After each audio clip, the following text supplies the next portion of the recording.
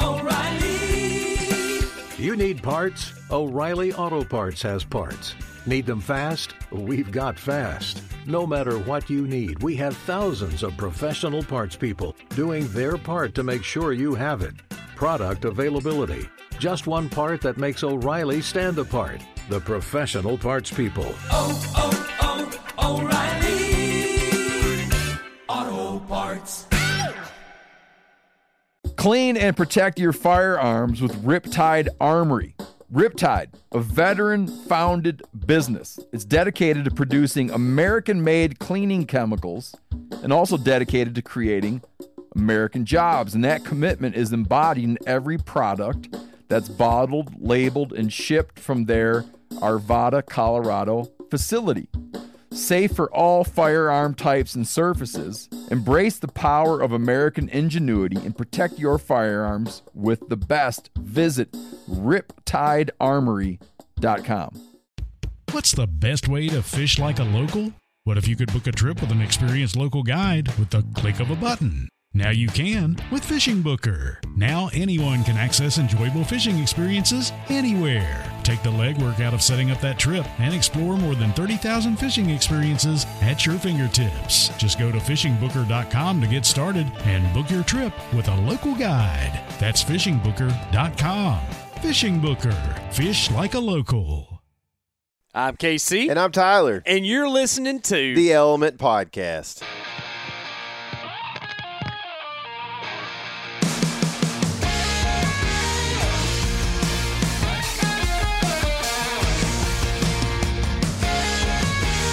What is happening, folks? Guess what? You're listening to the Element Podcast, and it is like hunting season, man. Holly, I don't think so. I don't think so, but it almost is, so I'm going to say it is, you know? Like, we're actually going antelope hunting next week. Super stoked about that. But it is time to start zoning in on the deer stuff, and if you haven't, it's also time to start kind of getting your gear lined out.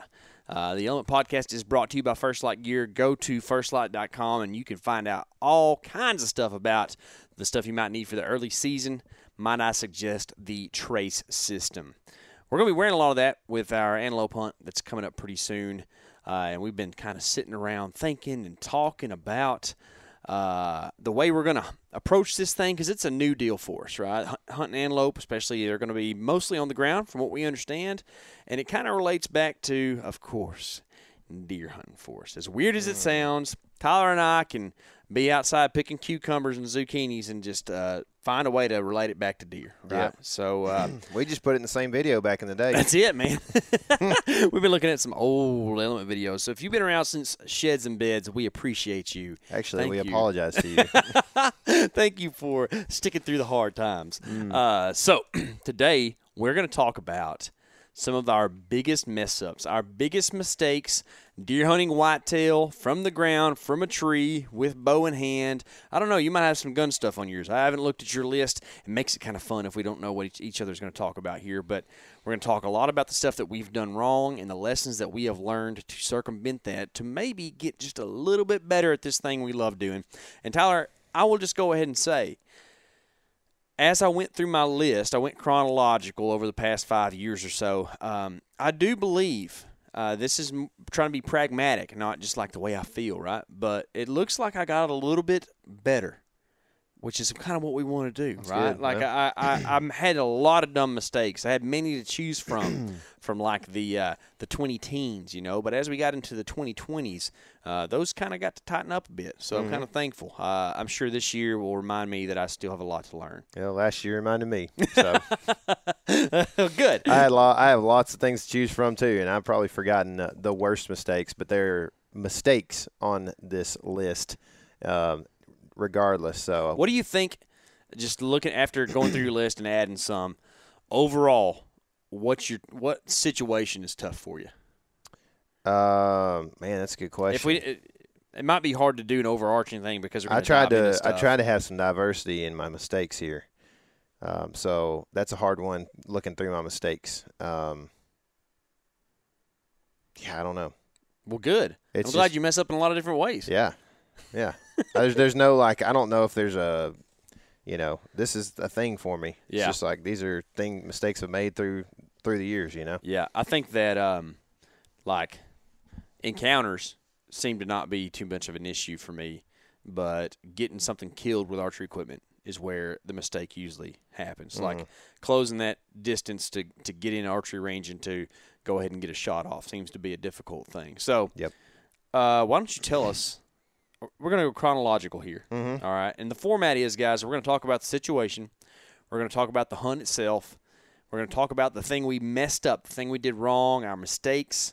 And then we're going to talk about the lessons learned from that and how we circumvented that in the future to maybe try to not be so dumb. Can I tell this in a kind of a fluid story, or do I we would want love to for you address to. each thing? No, Okay. I just telling them that Okay. so that we know just kind of what they can garner from our story. Okay.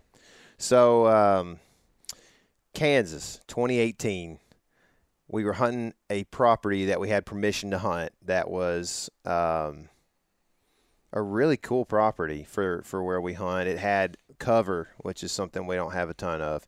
It had food, which is something we don't have a ton of options on.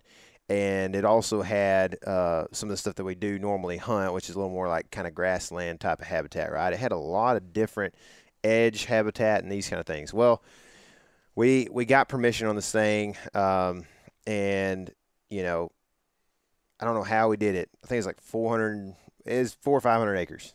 And it was a really cool place. So it had a shelter belt that went east and west on it. And that was kind of the main piece of cover that we typically tried to hunt.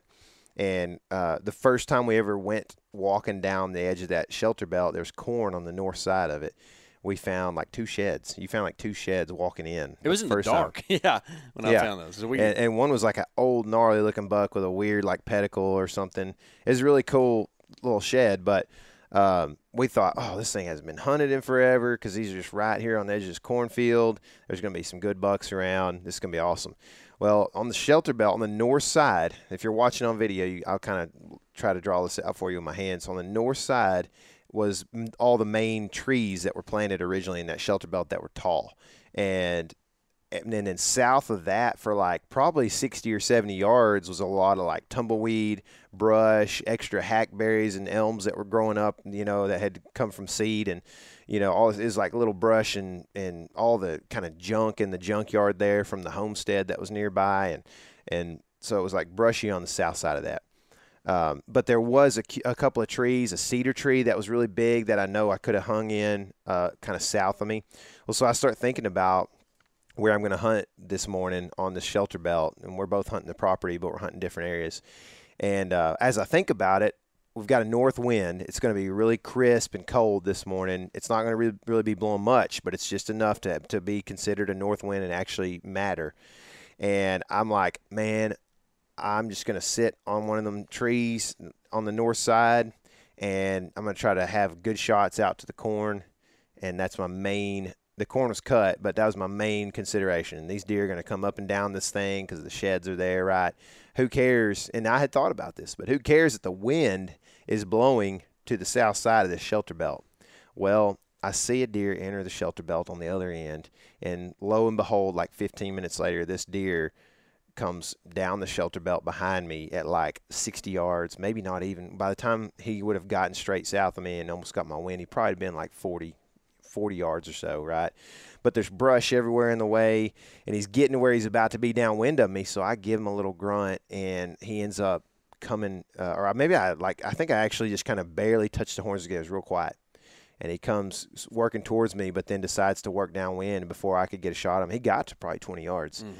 He smells me, and he gets out of there. And I thought, man, if I'd have just sat in that cedar tree where I knew they should have been cruising, it's logical to think they're cruising that in that shelter belt, in the cover, smelling all that stuff. He ain't really worried about corn in November. And so basically, instead of just wanting to see stuff and shoot one in a cornfield like they see on TV, I went, that's what I went with, but I should have gone with the more practical and logical idea that really you have to hunt the trail from the tree, not the one that lets you see the best or whatever. Because seeing bucks, like we talked about just a second ago, is awesome and it's fun, but killing them is a different story. So that's the lesson I learned is like just take your logic and hunt that instead of hunting what you really want to hunt or what you want to see sometimes. So 2018 was also a year of a lot of learning for me. It was my first year to really hunt out of state. So a lot of things changed. And I've hunted on the ground for deer a decent amount in my life, but it's kind of always been like maybe ground blind setups or kind of sit and wait type stuff. And I'd never done the run and gun type thing very much. And we were hunting a piece of public ground that really there wasn't a tree to hang in on that place. It was all just rolling CRP grass. And we were learning as we go out there. It was a new place for us, and there was some deer around. It was a pretty exciting place to hunt. And I didn't know that much about calling deer at that point in time either. I had rattled in deer in Texas, South Texas stuff, but that's just, I don't know. It's like when you play the South Texas game, you're really just doing there's so many deer out here, I'm going to do something, and maybe one of them will come over here. Mm-hmm. Whereas out there, we actually saw this buck at like, I don't know, we saw him from a long ways off, half mile probably. He came from this homestead up over there where there's some big old cedar trees in windrow, and came down and worked a scrape at like, I don't know, 300 yards from us or something like that. Mm-hmm. And we rattled to him, and he threw his head up and like just came in just on a string. It was really exciting. And at that point in my life, to be honest, it was scary. Mm-hmm. Like I was just not used to that. And the biggest deer I've ever drawn my bow back on at that point in my life. He wasn't like a monster antler-wise, but he was a mature buck, at least like a 4-year-old deer in the Midwest, a huge body. And it was cold that morning. We were set up in like just this little, I don't know, there's like a levee or something there that had some taller grass or like 4B stuff in it, and we were just trying to hide just in the bald open pretty much. And I drew my bow back on this deer and asked Tyler what the range was, and I don't know if we hadn't really planned it out or whatever, but you really shouldn't have been responsible for the range in that situation. Well, but it was like I also hadn't been practicing my voice to text where you tell them what punctuation you want at the end of it, right? Yeah. So I think that it was just like we couldn't believe it was sort of working, so I was unprepared for the situation. And I was like, hey, how far? Or what's the range? And you said like 36? Like you were kind of like had one of those at the end of it. And I was just like, okay, sounds good. And I don't even know for sure if the range mattered that much or not because I settled my pin. Everything felt really good. I released the arrow, and then about halfway there, I see my arrow just go whoa, whoa, whoa, whoa, whoa, whoa, and just boomerang through the air, except it didn't come back. It just flew. And then that deer runs off because he didn't know what just happened. I mean, he's not hurt at all. I like knock another arrow and kind of get up on my knees, and he looks back. Tyler snort wheezes at him, and he just knows that we're not his friend anymore. Mm-hmm. So he leaves out. And that was a tough lesson to learn because I just kind of realized, like, man, it was just not going to go easy for me out there on the ground. Like, that's when we started figuring out that the ground hunting thing was tough. And I also learned at that point in time, it was like my first venture into, hey, maybe I shouldn't shoot these really lightweight arrows with mechanicals, because that's essentially what happened. My arrow's pretty lightweight. I was shooting a rage, and it hung a piece of grass. I mean, just a little blade of grass, and it just threw my arrow just in a tailspin pretty much. And so to fix that in the future, we just really worked on our craft on the ground hunting thing, trying to figure out how to actually do that and kill deer. And then I also went down the rabbit hole of all the FOC heavy arrow stuff and ended up now in a pretty good place on that stuff, I believe. So yeah. It's gone well since one thing I just realized is that's the pretty close to the same setup that you had when you were successful on the ground this year.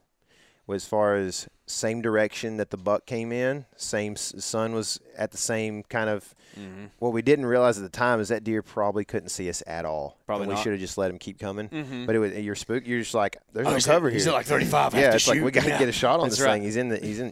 And in all honesty, like he's in the same situation as that buck this year, where you were able to draw and still like make that deer comfortable enough to keep coming with like a snort wheeze and just situation that also it's another lesson that I feel like I just kind of hit me. It's like, man, that's a good lesson. You're right. It is the same scenario. It's kind of weird, huh? Yeah. The next year, I drew the old famed Iowa tag. Ooh, good for you. And this was in one of the good units in Iowa, not just Iowa, but like, one of the better units for us as well, for anybody, but for a non-resident, it took years to draw. And I was really excited about this thing. So I actually have a couple of stories from my time there in Iowa, because it's a time when there's like pretty immense pressure because I've spent all of my money on this tag. I don't have any money. I barely can afford to even get up there with gas and all that. And I potentially have a chance to shoot the biggest buck ever and video it, right? Like it could be important to our YouTube channel, and therefore important to maybe potentially me one day actually being able to tell people with reality that I live as a bow hunter. That's my career, or whatever. So that was a huge moment in time, right? That season with that tag. So I go up there with KC, and we decided to go the last week of October because we wanted to beat the November rush up there, right? We're going to hunt a lot of public, but we had been put in touch with a guy who worked in agriculture and knew a lot of the farmers. So we get to hunt some private. And basically the scenario here is we see a buck probably halfway through the hunt that's a stud. He's not a high scorer. I feel like that deer's like 140, like low 140s to low 150s maybe type of deer. He's kind of had a weird antler. It's but hard to tell, Big too, because those Iowa deer are just so big. Right, and he was. Yeah. That's the thing, is he was a square body, just mature big deer that just didn't quite have the rack that maybe Iowa people are going up there for. So maybe he's just, 6 years old and nobody wants to shoot him, right? But essentially, we find this deer, and we, over the course of a couple of days, figure out that he's bedding in this drainage that's like topping out in the middle of a gigantic property. So it's actually kind of hard to get to because there's nowhere to park. It's really open, bean fields and stuff like that, anywhere close to this place. So you have to walk a long way, and people just don't want to walk sometimes, So even if there was pressure around, this is a very it's a remote area essentially, even though you wouldn't think of it that way looking at it on a map. So we go and figure out that we get closer and closer to him. One afternoon, actually, I think it was like the afternoon before, KC and I are set up pretty close to where we think he's bedded, and he and another big buck come out, both of which I would have shot. And there's a doe that's hot with them, and they start to kind of chasing around and just posturing towards each other. October 29th. Is that the day? Yep. And so they end up, the big buck that I'm, the bigger of the two, he kind of just chases this buck off, and the doe kind of gets weird and starts kind of hustling down towards us. And there's like a faint trail at like 25 yards. I mean, she's coming, right? And all of a sudden he just turns and starts walking to her. And then he kind of giddies up a little bit, right? They're fixing to do this thing, and it is wide open. We got shots. We're going to have video. Like everything's going to be good, right? And he ends up turning out. She turns out and goes and get to a place I didn't have a shot instead of going down that trail. And then so the next day we didn't mess anything up. So the next day we end up going back in there and trying to do the same thing in the afternoon. It starts snowing, and we get in there, and I don't know that we have permission to cut any limbs or anything, even though it is private. So I just start tying stuff I got a bunch of paracord. Well, I'm cheap. I don't have any money, so I'm not cutting this paracord up. I'm just trying to use the tag ends to tie all these branches and give me some shots on all this stuff, right? Wind was blowing decent, but long story short, we call the bedded buck in with all the racket that we were making, getting dressed, and I'm putting on my last jacket, and KC just boom, hand on my shoulder, hold on, and I look up, buck is basically turning around and bounding off. At 25 yards. Oh, he's so close, and probably had ended up, within 50 or 60 yards of his bed. So I guess, the thought there is, the lesson learned, the solution is that, when you're setting up on a bedded buck, got to be super quiet. I mean, it sounds obvious, but even in like the wind and the snow and stuff, you know, we felt like we had some cover. We kind of got lazy towards the end of that setup, or I did, and I was being just too loud, and I called the buck in. You know, it's happened to be advantageous for you before, and probably for me at some point too, last year in Oklahoma. You know, but like overall, you usually call them in, and they catch you moving around. Yeah, I can't imagine how many of them we don't see. Yeah, when we do that. I know, man. Like, I know. We just so happened to, I glanced that direction and saw him turning and running. Oh, yeah. So, like, we were fixing to not even see him. Oh, yeah. And just sit there all evening and just false hope. Yeah, just be crying. Feeding crying anyway. Pop-Tarts to possums. That was the highlight of that evening. Well, we did see that big 7-point. Yeah. He Almost was cool. shot. Yeah. Yep. I was hoping you did, but you didn't. I'm glad you didn't. We had to go home the next day. Yeah. So it looks like we're going to learn a little bit more about Iowa here in just a minute. I also have some 2019 stuff. We're going to back it up a few months, though, because that was the year I drew that awesome New Mexico elk tag. And if you are watching this, there's a high likelihood you've seen the video because it's, you know, one of our original, like, very popular videos. If you haven't, you got to watch it. It's, I mean, it has the most pristine, beautiful elk bugle footage that you probably have ever seen in a video. Insane. So I'll tell you a little bit of how we got in that situation. Tyler and I are way back in the backcountry. We don't have a clue what we're doing. We go in here. We're setting setting up a camp, right? And we're hearing all these bugles up on top of the hill, and we're like, should we go hunt those? And we're like, yeah, we probably should go after those, you know. And so this whole time too, I'm like trying to figure out what's a shooter in this unit because I don't know. It's like a coveted unit, you know. I don't know what a big elk looks like, and I did a lot of research and all, but still, the whole time that's on my mind was like, is this a deer, elk I need to be shooting? Anyways, we're hiking up, and we don't do a lot of calling actually. We're just kind of doing like the whole spot and stalk thing, try to get in close on them and try to get a shot, which actually is a really good tactic. But we get fairly close. We see just like a elk rut fest going on, which was awesome. There was like apparently 2 bulls. There's a lot of bugling going on. We can see a cow. We see this giant bull run down the hill where we can't see him, and we hear and there's like this big elk fight that we don't get to see. And then he runs back up the hill to come back to his cow. She trots off. And we're like kind of caught out in the open at this point in time. I don't know if we were trying to move We're trying to move a little bit better spot. And Tyler's like straight up in the open. Like, I mean, I can only imagine how you're feeling back there, right? He's got a camera and a 2-dimensional decoy. I happen to be a 3-dimensional guy, though. Yeah, You'll find out later on. And he's filming. So he's like doing a whole lot of stuff, right? And I'm a hunter, and I've got some brush around me, but I don't really think about our situation. I just think about that elk's going the wrong way. It's the biggest thing I've ever seen in my life. I got to bring him back here. So I give him just a little cow call, and it's enough to turn him, and here he comes. He's coming back. And I've got some cover around me. I'm feeling pretty good. I don't know what you look like back here, but he comes out and kind of comes down in front of me and like comes up this little rise and just kind of stops. He probably was seeing both of our heads sticking up there at that point in time. But I come to full draw when you should. And if you've watched the video, you're probably screaming, shoot, shoot, shoot, because it's just like the perfect frontal shot on an elk. He's at 20 yards for me, 25 from Tyler, and he's just straight on looking at us. And I have oak brush in front of me to where all I can see is like this elk's chin and up. So all I can really see is the stuff you can't shoot. And I, in that moment, was just like, okay, I'm just going to hold, and he's going to move, and I'm going to be able to get a broadside shot, no problem. There was a cow that if he'd have gone to the cow, the only cow in there. Yeah, she's just on our left, like real close. He would have come right through opening broadside.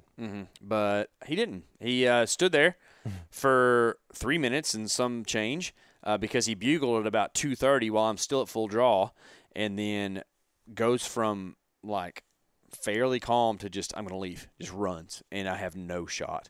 So I have to let down. I'm rattled. I'm sad. As I can be in that situation. Tyler will tell you, like, I don't really get down until after the moment, and believe me, that happened. But I am rattled, right? I'm like, crap, it didn't happen. So I move up. We kind of run up the hill another 20 or 30 yards, and I do get another opportunity at this elk. I, at that point in time, was shooting a 7-pin sight. So if you're looking at home, it looks like this, or backwards of that. You've gone very much the other way. There we go. Yeah, I've gone very much the other way. I got that many pins, right, that I'm looking at as I go full draw. and I have like just a short window to shoot this thing through the junipers, and I pick a pin, release. It's my 60 instead of my 40, and I shoot over the elk's back. Whew, he's gone.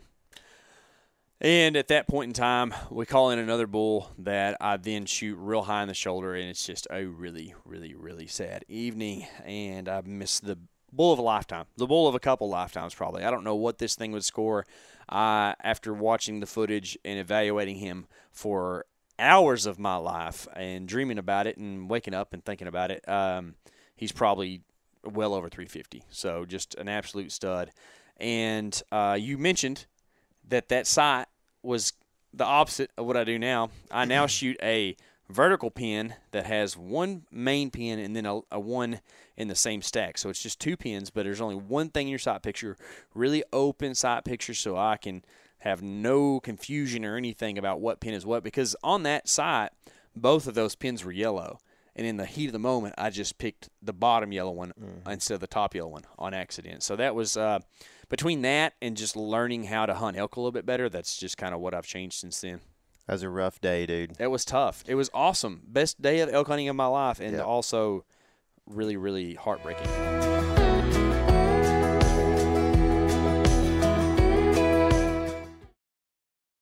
Hey, here's a simple but very meaningful gift idea for your mom or grandparent who lives across the country.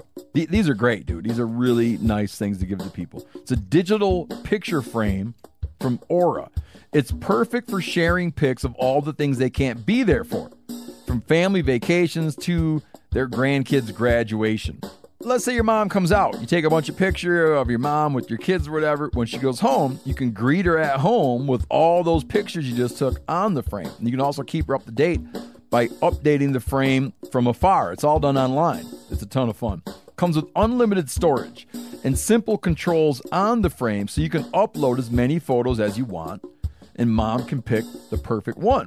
See why it was named the #1 digital frame by Wirecutter, The Strategist, and Wired. Right now, you can save on the perfect gift that keeps on giving by visiting auraframes.com. That's AURA frames.com. Make sure you use the promo code MeatEater because for a limited time, you can get $20 off their best-selling frame with that code. The code being MeatEater.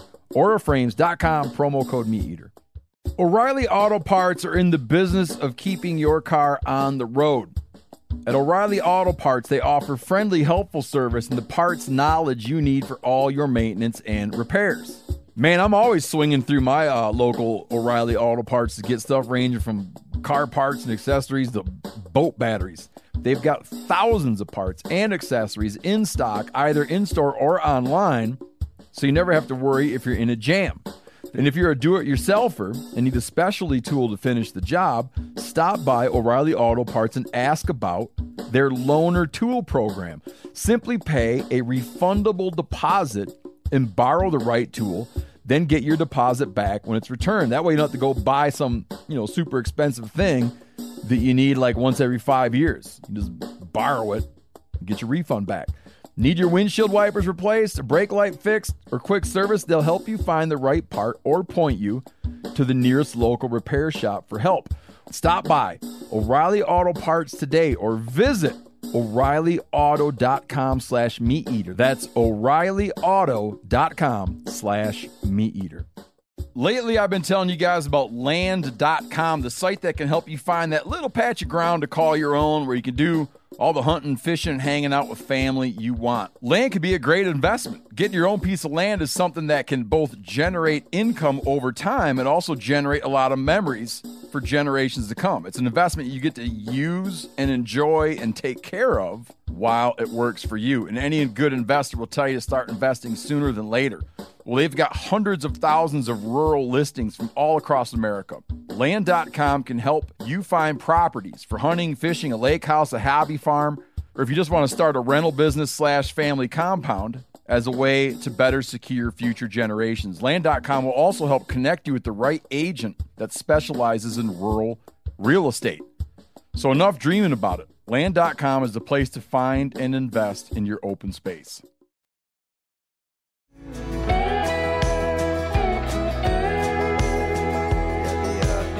rest of the trip was very tough. Yes. Because you're just, like, there were days you just sit there and wouldn't hear hardly anything. You're like, what did we do to ourselves, you know? Yep, tough day. So, you know, same year, same state as I just talked about, Iowa, 2019. KC and I had done our trip. It was a week-long trip, ended on Halloween. Had some technical difficulties on the way back, and I mean, we're just broke as it gets. KC's got to go to work, and I have this tag that I need to go hunt on. So we had to, I had back up there, probably like the 14th or something like that. I can't remember exactly when now, of November.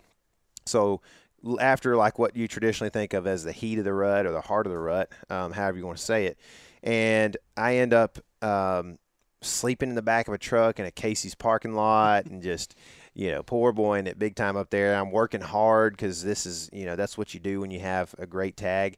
I'm going in 1.5 miles in the middle in the dark and slipping down these like creeks and I banged the bow off my head one morning. Like things are just, I forgot about that. Oh, dude, I was just struggling mentally, you know, I mean, physically it was hard, but then that weighs on your mentality because you're physically tired and you just have a bad attitude when you're tired. I mean, ask my kids. But anyway, I go in one morning. This is probably maybe the third morning or second morning that I hunted, and I'm going to hunt a ridge. I don't know how to hunt ridges. I grew up in, you know, basically Gulf Coast plains, right? So I got some ideas after listening to some podcasts, talking to a bunch of people that I know, and then just generally hunting deer and knowing what deer like to do. I put some ideas together on this ridge. I get in there in the dark. I kind of bust a deer in the dark. I saw his eyes or whatever, her eyes. And anyway, so I get up on top of this ridge. I'm like, do I hunt the top? Do I hunt what they call the military crest or whatever? And I end up finding out that there are a couple of like secondary drainages that come off the top and drain down into this big riverbed system, right? And so to me, those little draws are things that deer don't really want to go up and down in. So I kind of hunt the top of that draw. That one is the one especially, right? But there's a couple of them, and they kind of happen to be on the same elevation line. So I'm like, I'm going to hunt right on the top, and I'm not exactly up on top, but I'm very, very close to the very top of the ridge, right? And once I get up in a tree, I can see all the ridge, you know, almost to pretty much to where it starts to bail off to the other side. So I can see the top of the ridge. Well, I'm sitting there pretty early on, and I think I might have already seen a doe, and I hear something walking in the leaves. And to my surprise, it was a buck, but pretty far away. Like I think he was still, he probably was still like 80 yards or more, and I was surprised I could hear him. You know, it was just a weird thing where the leaves traveled down there to me, right? I've got the wind. He's walking down this ridge towards me, and I'm like, oh, this is good. I get the camera on. I get it pointed in a direction, zoomed in a little bit. I'm like, right there is about 20 yards, and I'm going to point the camera there. So I get it set up. I range. Yep, that's 20. And I get ready. He comes into the frame, and he getting ready to stop in the hole right there, and I'm fixing to draw back, and I get ready to draw back, and this deer stops in my lane, and I'm like, oh, that's great. No lie, you can see it. It's on video. The camera, I've got a pretty heavy lens on it. The fluid head that holds the camera in its spot just kind of gave. I don't know, you know, I just didn't turn it tight enough, I guess. And it just goes whoom, nose down, straight towards the ground. And I'm like, oh my goodness. So he stopped at 20 yards, and it's just freaking me out, you know. So I get the camera back, and I'm like, oh, I can get it kind of straightened back up. And about the time I get it back on him, he turns and starts walking right at me from 20 yards. And I'm like, this ain't good, you know. It could be good, you never know. But he's just doing his thing. He's cruising up on top of this ridge. So I get ready to you know, draw back on him, and he's getting to the point where he ends up just walking through my frame. He's getting so close, right? And I can't remember if this is on video or not, but I can see it in my mind. He basically gets like within 5 yards or so, and then looks at the tree and kind of gets like this puzzled look all of a sudden, you know, and then follows the tree up slowly and looks right at me in the tree. And I'm like about to put pressure. I got pressure on the string, you know what I mean? And then he just boom, turns, flips, bolts off, goes over the ridge. And I'm crushed because it's like day 10 of Iowa hunting after the 7 or 8 days before and the 2 or 3 days we've got in this trip, right? And I literally have no money, y'all. I have no money. And I'm just so sad. I didn't get it done, right there, and it should have been. So essentially, what I figured out, and this is the mistake and then what I learned from it, and it's pretty obvious, is that deer was coming at my tree, and I ended up going up this tree from the uphill side because it made it easier to get higher, right? So instead of putting my sticks on the downhill side and going up and not being quite as high, I gained a little extra footage from going on the uphill side. Well, the thing is, those deer are going to cruise, and essentially the downhill side is the side that I had protected and I had the wind blowing to and everything because the draws that came up it, kept me protected that direction, but I didn't put my sticks on that side. I have black Muddy Pro sticks. I haven't done any camo taping to them or anything, right? I can look back and almost guarantee you that deer saw that bottom step and then just was like, that's a weird shape in the woods, right? Looked up and followed those sticks all the way up to me, and now there's a giant, snuffleupagus up in this tree.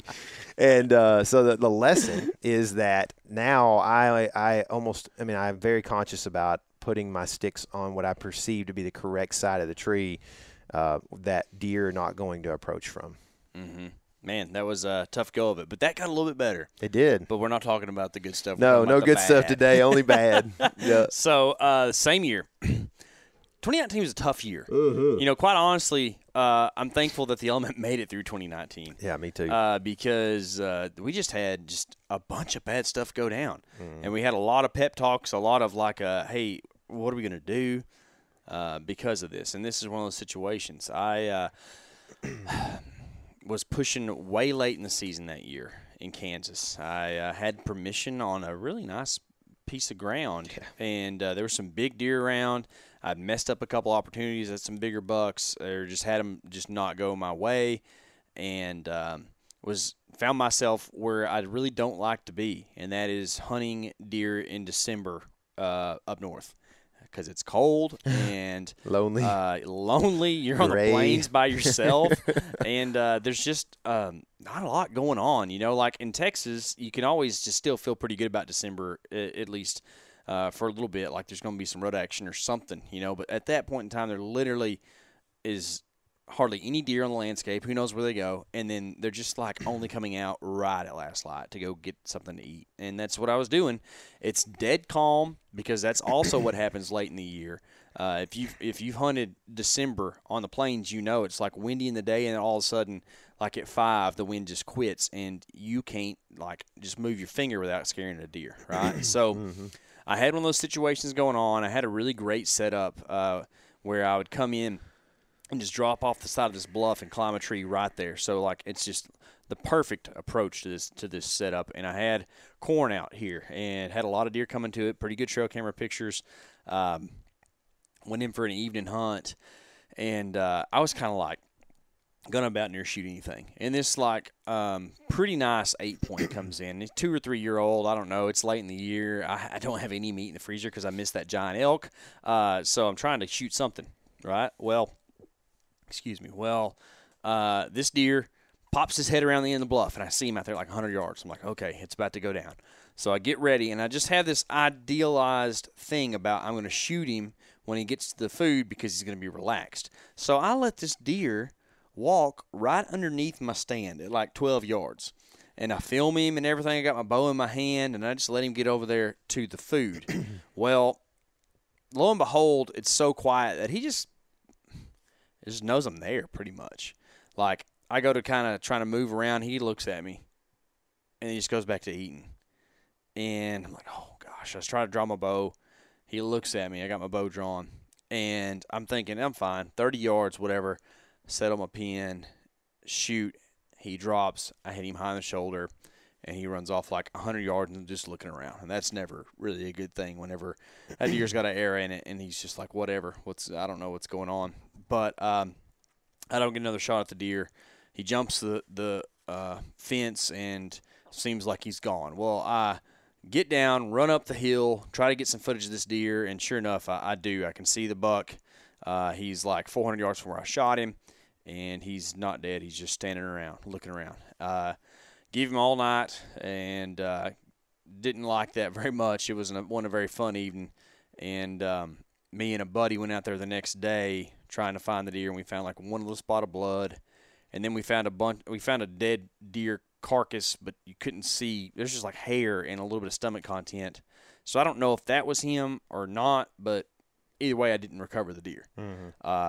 And it was kind of a pretty heavy blow for me at that point in my life. I had a pregnant wife at home, like all this kind of stuff. Like, am I even pursuing a pursuit that I need to be after, And had to do some soul searching on that deal. And as y'all know, we are where we're at right now. But in that situation, I learned quite a bit. I learned that you don't shoot an alert deer, and if you do, you need to account for it, because I just put it where you shoot a deer and shot, and he dropped, and I hit him high in the shoulder. I was also shooting a really heavy arrow with a fixed blade, and I don't know how confident I was with that at that late in the season, because you just don't end up shooting your bow as much as you should late in the year. So, there's a lot of considerations to that. And really, what I learned, and it sounds like that you learned too, is that self-filming is hard. Yeah. If you want to not kill deer, self-film. And it's actually something that we kind of addressed after all, because really, if I hadn't had the camera, I'd have shot that deer at 12 yards. I'm trying to get footage of him, know? And so, going forward, that's something that we addressed a lot. We got a lot of guys that go with us and film our hunts now, so I'm very thankful for that. Yeah. But, that's how that went. That was a big change for us. We actually, opened up the idea of having an intern to help us with the camera stuff next year and that kind of thing, right? But it didn't really work out, and but it was the idea that we had, and we've kind of pursued. And in 2021, Eric has been a big help since then. For me, 20 and 21 went well for me, and so I'm basically skipping those years. Do you want me to do my 2020 thing that I have? Yeah, then? I think so. Because in 2020, I had the best year I've ever had. Oh, you were and I didn't hammer time. I didn't have any obviously you're gonna have some mess ups, but I didn't have any I missed the deer, shot the deer, or whatever. I pretty much everything I pursued, just about, I was getting it done. And obviously, I'm not trying to lift myself up here at all. I'm just saying that's the way it went. 21. Very similar thing. I shot 5 deer in 20 and 4 in 21, and things were good. And then I decided to get knocked down this year a little bit more. So the Lord decided I needed to, maybe. But you have something in between there. Yeah, huh? In 2020, I was self-filming on the ground. You went with the camera guy because you were going to film in a tree, and we just thought it was a better situation. So that's what we did. I learned a lot on this hunt because I'm on the ground in Plain State. It's early October, which is kind of just bed to food, which is exactly what I was hunting. It was just awesome. We'd been setting up kind of playing the short game, just waiting on the day for this spot to open up wind direction-wise. We'd actually waited 5 days to be able to go hunt. We knew we were going to kill stuff. And sure enough, we both – this is the same night that Tyler shot this deer. Yeah. Right here. Toad. Yeah. Toad. If you're watching on YouTube, you're like, oh, wow. That deer actually means a lot to me. That's a cool buck, It's crazy man. to think about, but it is a cool buck, but really the experience and that evening, the whole thing put together, just being out there under the stars in the middle of nowhere with no sound, no wind. It was just an amazing night. That's a cool place, man. I hope we get to go back there someday. Yep. Well, because I have unfinished business. Yeah. I'm set up in this little clump of plum trees in the middle of a hayfield that has a little bit of old alfalfa, but there's some real good alfalfa up the hill that all the deer just start filtering to. I mean, early. I had deer on me probably 5 o'clock, and it don't get dark till 7:30 or 8, or I don't even remember, right? Early I had deer on me. And finally, after some younger bucks and some does filter by, it's getting kind of late. It's after sunset. I see a big rack pop up over the hill. And I can only see 60 or 80 yards from where I'm set up. It's one of those deals where it's the right spot to kill from, but it ain't a great hunting spot, you know. And I've got my camera strapped to like 6 of those little plum bushes all pulled up together, and it's kind of helping me have a couple shooting lanes in there. Well, this deer, I can see his trajectory. He's like a big 8-point with tall brows, like a Pope and Young type deer, you know, like might have been at that point in my life the biggest deer I'd ever shoot. So I was like stoked, right? And something about big brow tines, they get me going real quick. I see those big brows, I'm like, oh, that's a giant buck. Oh, this is the coolest buck, dude. I was stoked. And he's like skyline. It's just beautiful, picturesque, right? But I know that this deer's not going to come any closer to me than maybe like 50 or 60 yards, and I'm not ready to take that shot. So I get out my grunt call. Early October, grunt at this deer. He responds right away. He knows that I'm over there, and he's starting to kind of circle around trying to get the wind from where I'm at, but he's not going to make it to the wind before I get a shot. I kind of get ready, get in position, get my camera right in the gap, ready to go. I draw my bow. He comes into the gap. I actually adjust the camera with my bow a little bit, kind of a weird thing to do, right? But, again, my focus was taken off of exactly what I needed to be doing. What I do, a deer was like, he's probably 20 yards, right? Like he was close. Tyler's watching all this from a hill, like a quarter mile away. Like it's kind of crazy. We had already shot, got out of the tree, packed up, and we were sitting on a hill just watching what he was looking at, you know? Yeah, it was weird. And I just put my pin where I thought it needed to be and shot my bow 20 yards, you know, like the deer's not going to move very much. Well, he moved a little bit. It wasn't a ton, but somehow, some way, I just ended up hammering this deer right in the front knuckle, just the worst place. Like I was shooting the heaviest setup I've probably ever shot. Maybe it was 587 grains with a cut on contact broadhead, like a really heavy setup, like the thing you're supposed to shoot to be able to, you know, overcome that. But I guess you could always go heavier, right? Whatever. Either way, I was just astounded at what happened. No penetration. Deer wheels out, runs off. I'm kind of like, don't know what to do. I'm a little bit freaking out because, like, I pulled it off, but at the same time, he's not lying there dead. And I didn't know much at that point in time, but I knew that, you know, I don't know if we're going to find this deer or not, you know. And y'all are kind of freaking out because you see him run off like crazy, so you know I shot. And, ends up we let him sit overnight. We go in the next morning, don't find any blood, and end up bumping him. And I see him healthy. He's like kind of running around down in this draw, and then like runs out across into a different property. So he survived that. He probably got shot with a rifle, but he made it through that encounter. And what did I learn really from that, though? I think it was that I needed to really hone in on aiming and understand, because I was doing like left to right, if you can imagine aiming on a deer, like body-wise. I knew where the vitals were, but I wasn't aiming low enough on deer, I don't think. I think I learned I needed to be aiming lower on deer, and that was something I really learned from that. And then it just, too, like what to do with an alert deer and how to take a shot and to not rush things, because, honestly, that deer was looking right at me when everything happened. And I think there's this thing that deer do that people don't realize, and that's when they are at alert and have you pinned, it's different than when they're at alert and they're looking in front of them, because they'll always, if they're like this and they're thinking about spooking, they'll look in front of them for a second and think about what they're going to do. And that, I think, is when you should shoot, because that deer, he didn't hear my bow, I mean, because it's so close, whatever, but he still saw it before the arrow hit him, right? He, like the motion of you shooting your bow is the first thing that a deer can perceive, right? So I think that, you know, he's just looking right down the barrel. I think that could have contributed towards it.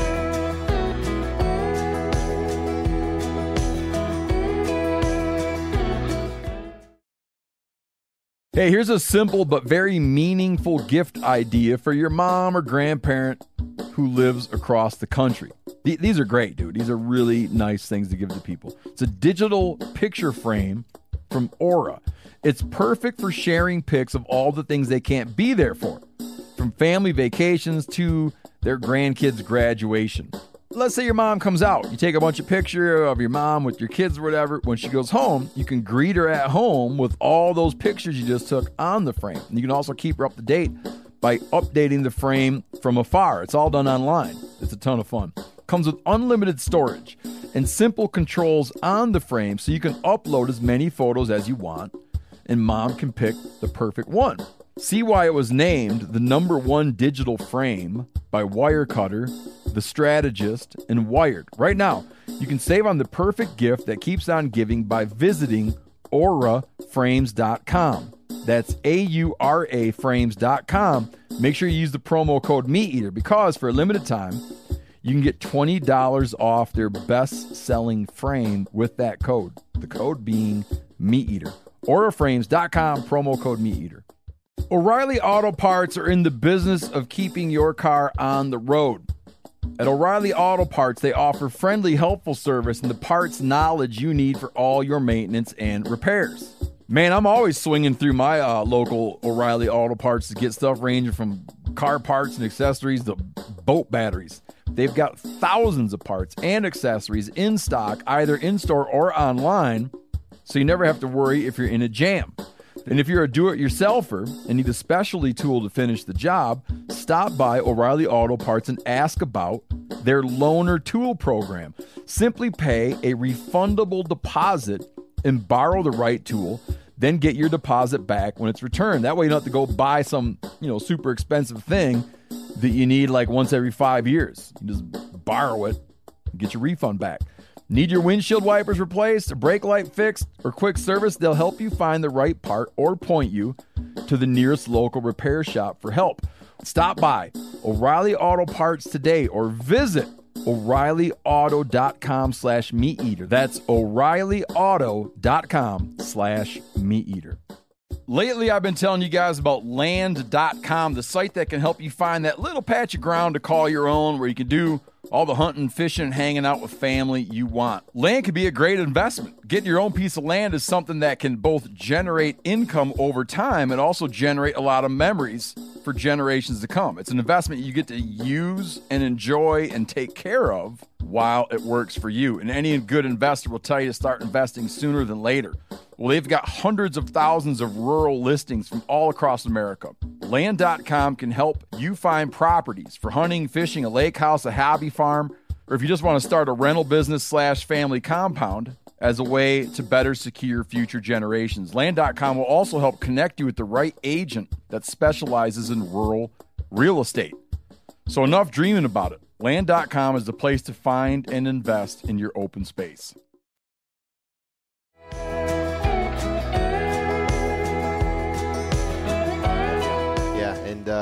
That kind of continues from your last story a little bit, and with the whole pivotal time for you and everything, and you were getting a little bit weary with the bow hunting thing a little bit. You're like, man, I don't even know if I should be doing this. I remember we had that talk on the way home if I should be a bow hunter or not. And then November came, and Casey had one of the coolest things ever happen, but we can't talk about it because we're not talking about the good ones, So y'all just had to go back and watch some of the stuff that happened in 2020 and came out whenever it came out. But anyway, so as I talked about, 20 and 21 were really good for me. And then I got to this year, and it was really close to being, right there at the top, best year ever as far as just successes and everything, and just like completing in what I was trying to do, right? But it ended up being it was a rough year, from that standpoint, and it was also just a tough year for me, like in my life as well.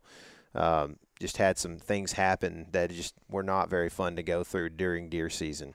But anyway, so if you've watched Buck Truck, you've probably seen this, but if you watch the South Dakota Buck Truck, you definitely have seen this. In South Dakota this year, we got there like a day early before the season started.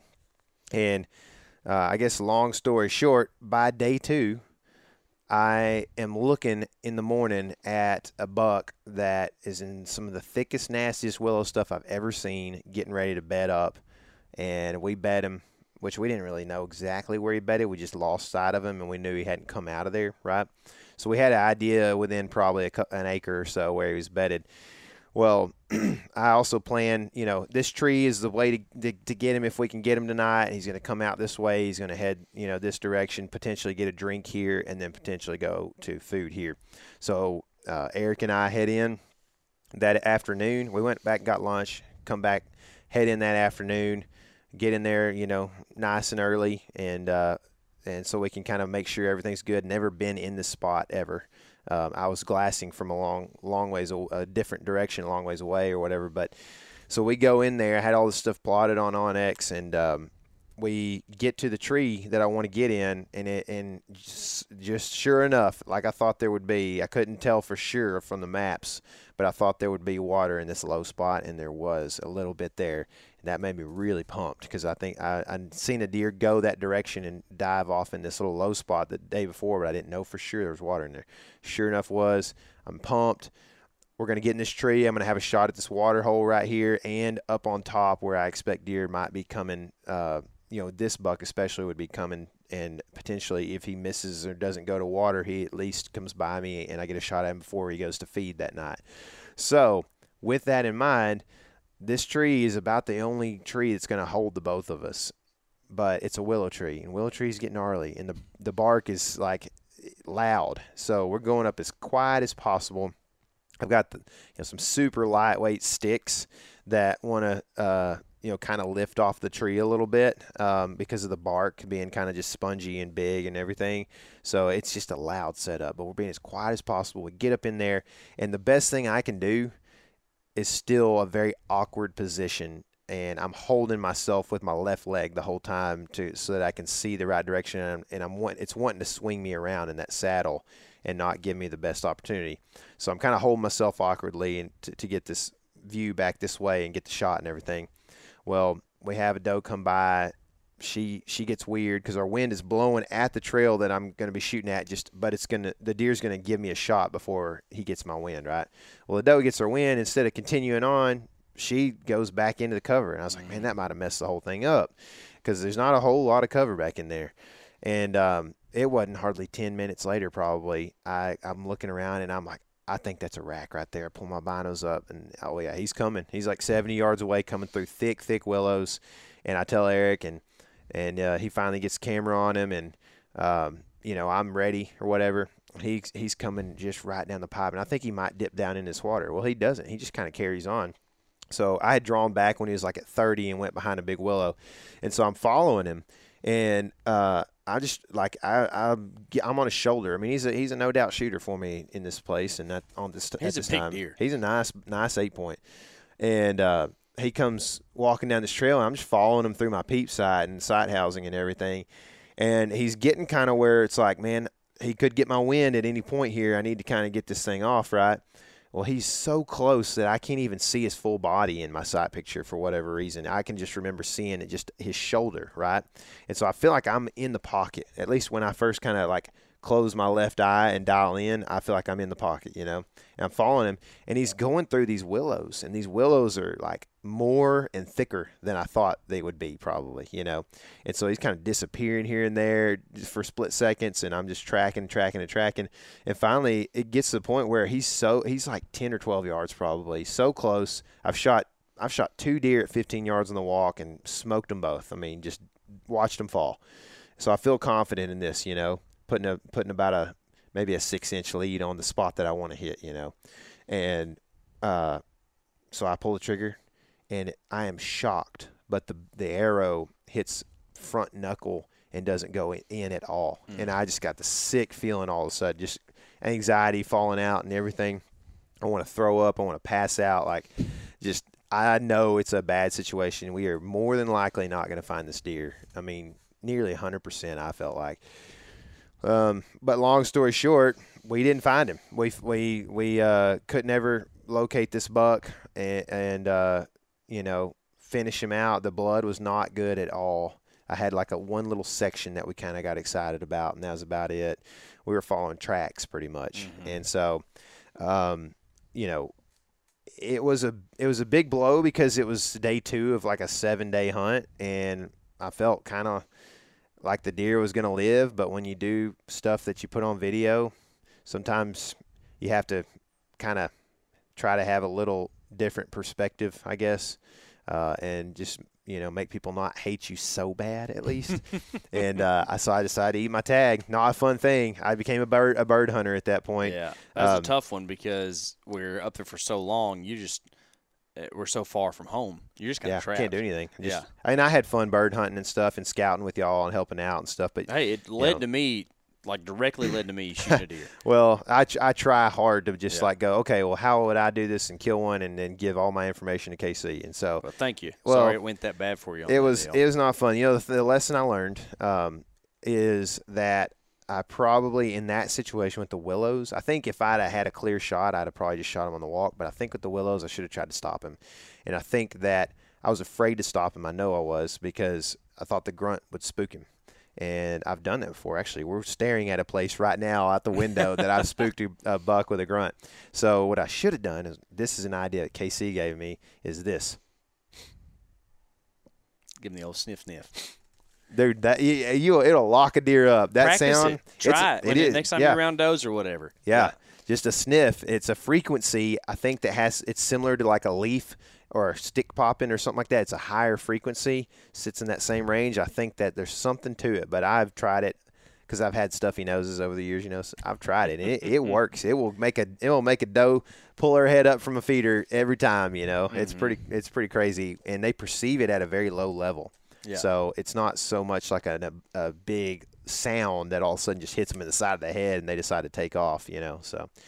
That's my solution. That sounds like it worked to me. Let me give you my last one because I can see yours over here is a good learning point. So I want to. This is not.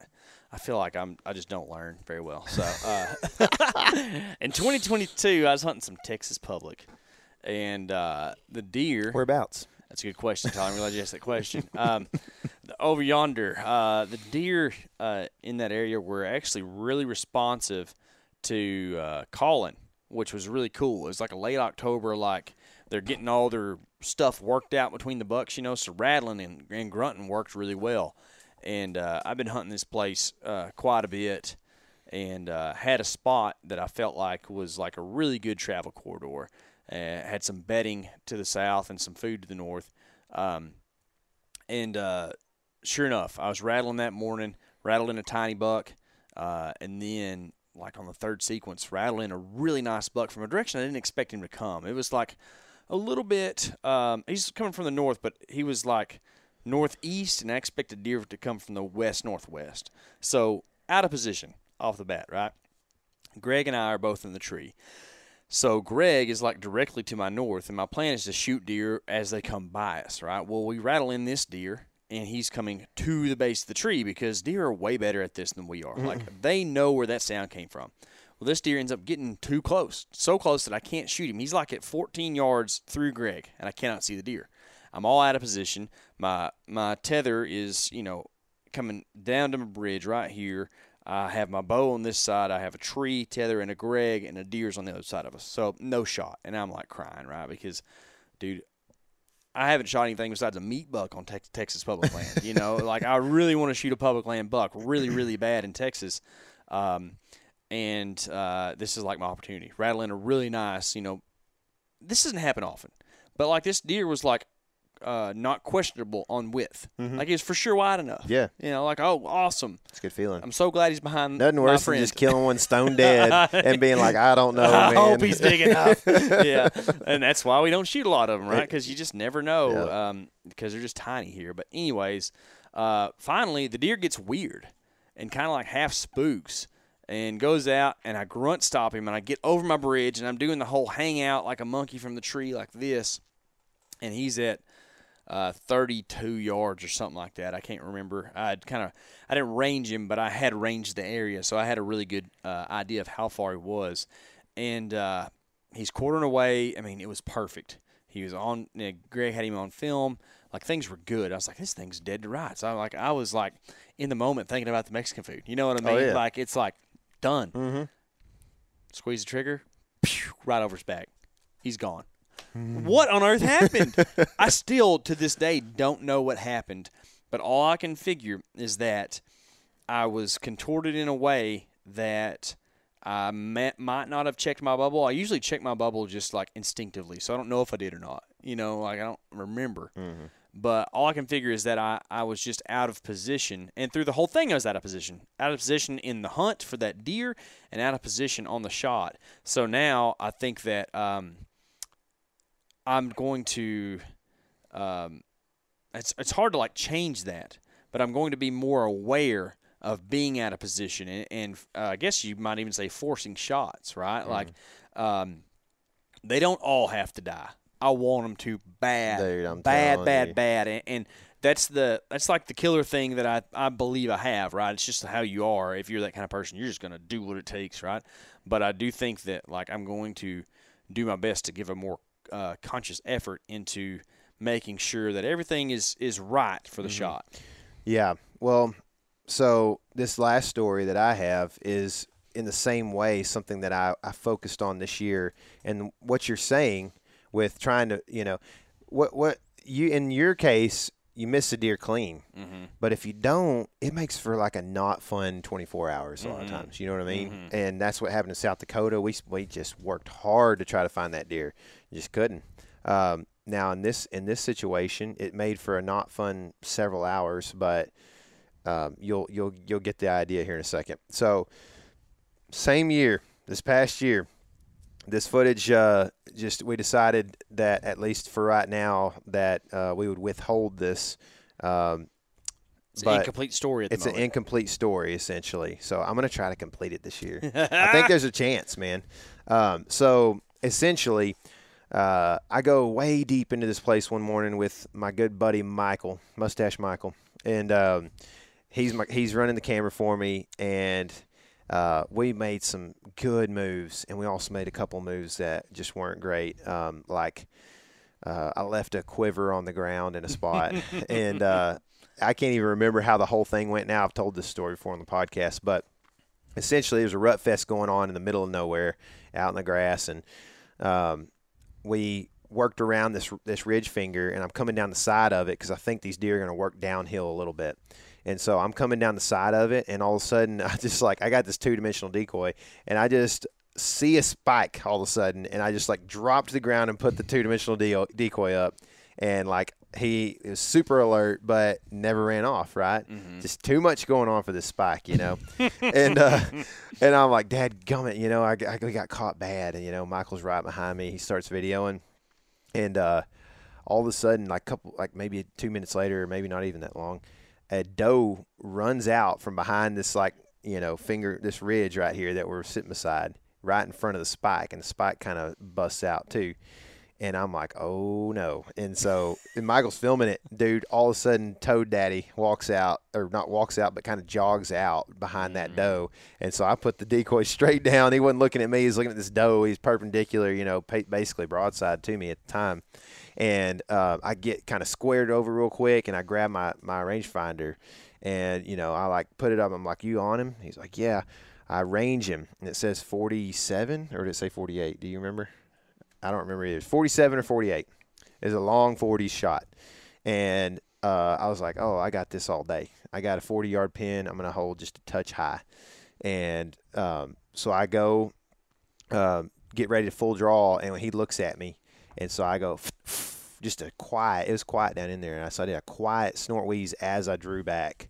And he didn't really do anything when I drew back. And I took my time. I legit said, you know, like, hey, let's not force this. I don't want to make a bad shot out here in the, you know, literally a mile and a half back into this stuff. I don't want to do it. So I don't want to be chasing this deer. Well, I ended up chasing him, but it wasn't because I didn't take an extra second, and really the pin was locked, and I shoot, and it is looking good, y'all. It's going, and it was going, and it ends up, of course, not quite making it to him. It goes right under his brisket and just barely clips the back of his tricep, essentially, I guess, you know, just barely clips it. And he just mule kicks beautiful. Footage is incredible.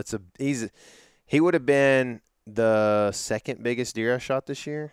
No, probably third. I don't know. He was pretty big. he was comparable to the Nebraska buck that I shot, but probably a little heavier. Mm-hmm. And his G3s were maybe a little bigger too, but he didn't have the 9th point. The footage is throw up good. Oh, it's so good. It's like, you don't know how bad I'd love for y'all to see this footage, but we just haven't completed the story yet. Yeah. Hopefully we're going to. I'm going to go back in there after him again this year, hopefully. Woo. But anyway, so I hit him, and it was just low, and I really felt great about it. I was really kind of shocked, and also had the same like throw up feeling that I had in South Dakota.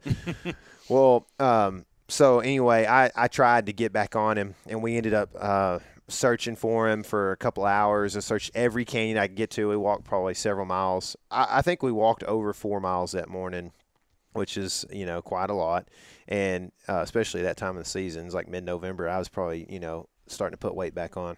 And anyway, never could find it, never jump him out of a canyon or anything, and it just was not, it was a sad day for me, But I guess the lesson that I really learned was when I got back home that week, and we went down to our local bow shop, and I don't know what I was doing exactly, but maybe I was going to just shoot it through paper and make sure it was good or whatever. Well, my friend Brett comes up to me and he goes, "Man, your bow is like way out." And I was like, "Really?" He goes, "Yeah." He goes, I don't know what he said, how much it was out, but he told me it was pulling 67 pounds. It was pulling 71 the last time I left the bow shop. So it's pulling 4 pounds less. And I almost did the Yankee thing there. Across. No, there's people mad at me right now, so I shouldn't have said that. I'm sorry.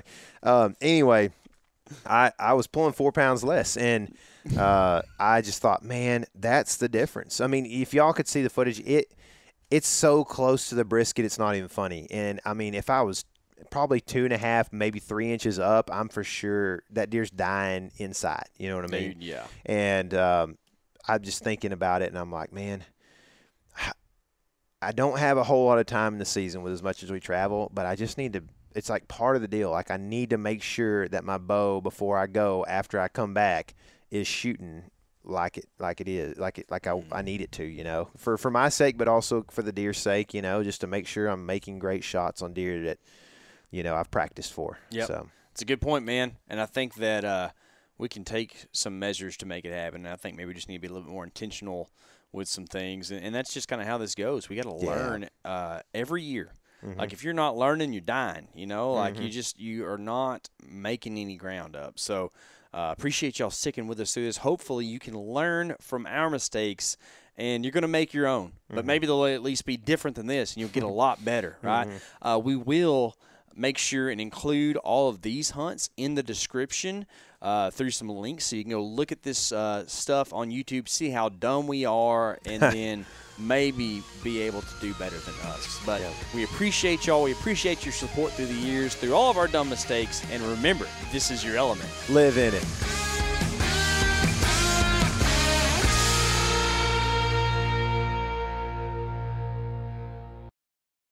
Clean and protect your firearms with Riptide Armory.